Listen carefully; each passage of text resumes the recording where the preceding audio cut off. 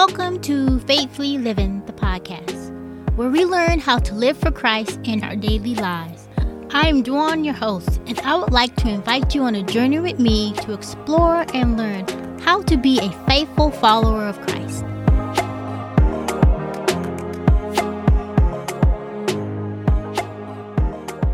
All right, welcome back, everyone. In this episode, we are going to be talking about the sovereignty of God. So, learning about the sovereignty of God has helped me to trust God more than I have in the past. It has grounded me and given me peace as I've struggled through various situations in my life. So, let's dive into our topic. Exactly what do I mean when I say we're going to explore the attribute of God's sovereignty? Let's start with a definition. Easton's Bible Dictionary states that the sovereignty of God is his absolute right to do all things according to his good pleasure. Charles Ryrie, a Christian theologian, says the concept of sovereignty involves the entire plan of God in all of its intricate details of design and outworking. Although he allows things to take their natural course according to the laws which he designed, it is the sovereign God who is working all things according to his wise plans. So God controls and knows everything simply because he is God. It involves all of the authority and power he has as the supreme creator. There is no one greater than God or higher than God. He's over all creation. He has foreseen and has planned everything. So as humans, we like control. But as believers, we know who is in control. And letting go, it can be tough sometimes. The issue we must think about when we learn about the sovereignty of God is, why is there evil in the world? Now, I'm not going to touch too much in detail about the problem of evil in this episode, but I think it's an issue that is kind of paired with this attribute of God for the simple reason that it means what it means for God to be sovereign. So yes, evil exists in the world, but the mere fact that evil exists is that good also exists. Evil is a corruption of good. We can't understand why God would allow evil into the world he created in the first place. We have to remember the Most High God of heaven and earth contains evil, and his plan took evil into account long before he created us. He knew that evil would enter through the disobedience of Adam and Eve. I like what A.W. Tozer says. He says, God does not play it by ear or dawdle or follow whatever happens to come into his mind or let one idea suggest another. God works according to the plans which he purposed in Jesus Christ before Adam walked in the garden, before the sun, moon, and stars were made. God, who has lived all our tomorrows and carries time in his bosom, is carrying out his eternal purposes. God does not panic.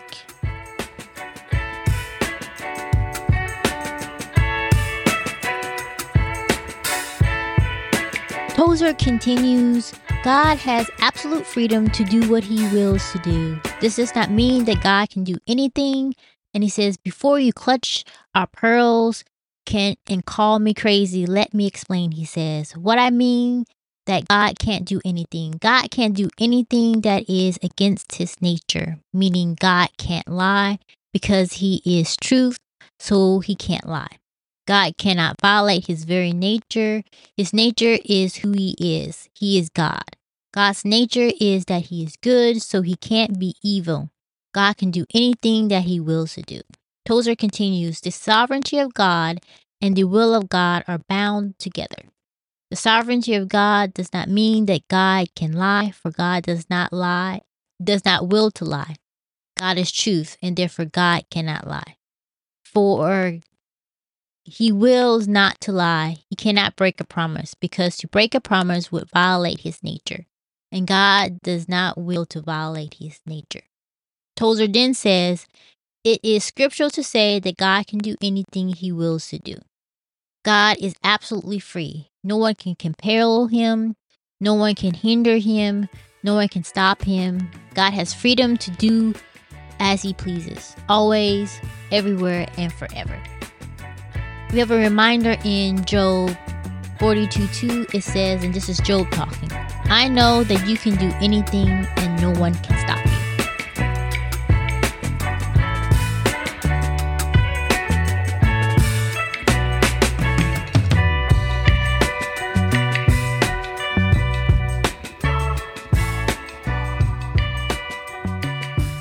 All right, so let's get to the one thing that trips people up, and that's free will. What I mean by free will is that God has given people, humanity, the ability to choose. The question is, how can God's sovereignty and free will exist without canceling each other out? Throughout the years, theologians, Bible scholars, pastors have studied the Bible as it relates to God's sovereignty and free will when it comes to salvation. And here are two thoughts or belief. The first one is God is sovereign in that in the beginning he planned everything, who would be saved, who would be lost. When Christ died on the cross for those who would be saved and not for those who would not be. And then the second one is God died for everyone and humanity is free to choose to accept God's gift of salvation. Some say that humanity can choose and God is not sovereign because if man can make a choice that God doesn't like, then God does not have his way. So on one hand, it seems wrong that God should save some people and not others. And the other view kind of like cancels out God's sovereignty altogether. So when we try to marry what we know about God's sovereignty and try to maintain the notion of free will uninfluenced by God, we can piece together what we can choose at the same time God knows what we will choose. Now, how can that happen without it seeming like God might be directing everything anyway? It kind of seems like a contradiction. So A.W. Tozer puts it this way. The matter of man's free will versus God's sovereignty can be explained in this way. God's sovereignty means that he is in control of everything, that he planned everything from the beginning. Man's free will means that he can, anytime he wants, make any choice he pleases within his human limitations, of course. Man's free will can apparently defy the purposes of God and will against the will of God. And then he goes on to say, we first have to wrap our head around the sovereignty of God and free will are truths that coexist, and they are both true. And then Tozer goes on to give a little bit more explanation here. It's a little bit longer passage. He says, God Almighty is sovereign, free to do as he pleases. Among the things he is pleased to do is to give us freedom to do what we please. And when we do what we please, we're fulfilling the will of God, not counter-converting it. For God, in his sovereignty, has sovereignly given us freedom to make a free choice. So even if we make a choice not the one that God would have made for us, his sovereignty is fulfilled in us making the choice. And when we make a choice because the great sovereign God, who is completely free, said to us, in my sovereign freedom, I bestow a little bit of freedom to you. Now choose you this day whom you will serve. And that's from Joshua 24:15. Be it good or be bad at our own pleasure. Follow me or don't follow me. Come on or go back. Go to heaven or go to hell. Tozer continues, the sovereignty of God has put the decision in our lap and said, this is yours. You must make the choice. And when we make a choice, we're fulfilling his sovereignty, and that his sovereignty wills that I should be free to make a choice. If I choose to go to hell, that is not what his love would have chosen, but it does not convert or cancel out his sovereignty. Tozer also goes on to say, I believe that God is free to do as he pleases, and I believe that in a limited sense, he has made man free to do as he pleases within a certain framework, but not a very big one. After all, you're not free to do very many things. You are free to make moral choices. You're free to decide the color of your necktie, what food you'll have, and whom you will marry if that person agrees. You are free to do a few things, but not many. But the things you're free to do are gifts from God, who is utterly free.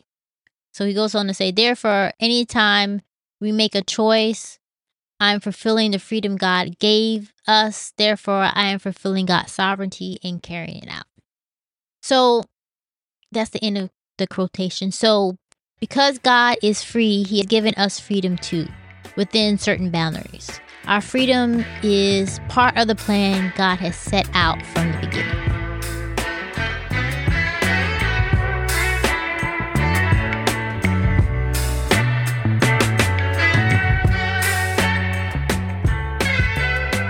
Alright, so I'm going to continue to use Tozer because he gives a really good illustration to kind of help us understand the sovereignty of God. So here it is. He says, a ship leaves New York City bound for England with 1,000 passengers on board. They're going to take a nice, easy journey and enjoy the trip. Everyone on board, usually the captain, is the authority who carries papers that says you are to bring the ship to harbor in England. After the ship leaves New York, the next stop is England. That's it. Everyone on the ship is out on the ocean. They lose sight of the shoreline and they are out floating around in the ocean. What are they to do? No one is bound and chained with the captain walking around with a stick to keep them in line. The people are free to move about the ship as they please. They can play games, swim, listen to music, sunbathe, take pictures. Passengers are perfectly free to roam around as they please on the deck of the ship. But they're not free to change the course of the ship. It's going to England no matter what they do. They can jump off if they want to, but if they stay on board, they are going to England. Nobody can change that, and yet they are perfectly free within the confines of the ship. So this is Tozer's explanation of the illustration, he said. In the same way, you and I have our little lives. We were born, and God says, I have launched you into the sea from the shore of birth. You're going to go into a little port we call death. In the meantime, you're free to romp around all you want. Just remember, you're going to answer for what you've done when you get over there. So we throw our weight around, make demands, declaring what we can do as we please. We boast about our freedom. We've got a little freedom, all right, but remember, we can't change God's Almighty's course. God has said to those who follow Jesus Christ and believe in him shall be saved, and those who refuse shall be punished. That's settled eternally, sovereignly settled. But you and I have freedom in the meantime to do what we want to do. And although most people think very little about it, we're going to answer for that someday according to the sovereign will of God.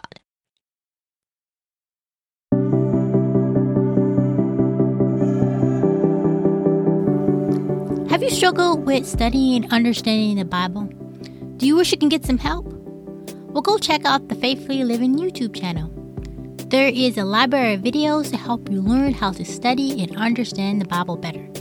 There are videos on various topics such as Bible study tools and how to use them, understanding context, and more. You can find a link to the channel in the show notes. Happy studying!